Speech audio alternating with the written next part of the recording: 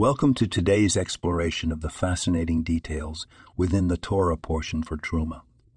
As we delve into the subject of the courtyard as described in the ancient texts, we find ourselves captivated by the specific dimensions and arrangements that were meticulously laid out.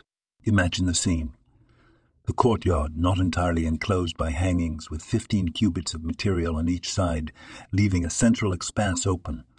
The screen of 20 cubits stands apart, jutting outward, yet it serves its purpose, to obstruct the view into the sacred space within. Moving to verse 17, we observe the pillars that encircle the court, their caps and hooks made resplendent with silver, creating a boundary that is both physical and symbolic. It's notable that the height of the courtyard's walls was only 5 cubits, in contrast to the tabernacle's 10 cubits high. This height difference underscores the function of the courtyard walls as visual barriers delineating the holy from the common, the set apart from the everyday.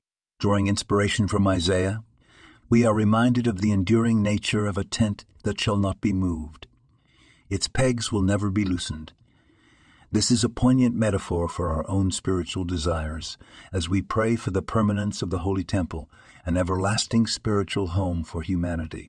May this vision be realized swiftly with the coming of Mashiach, bringing an era of peace and divine connection.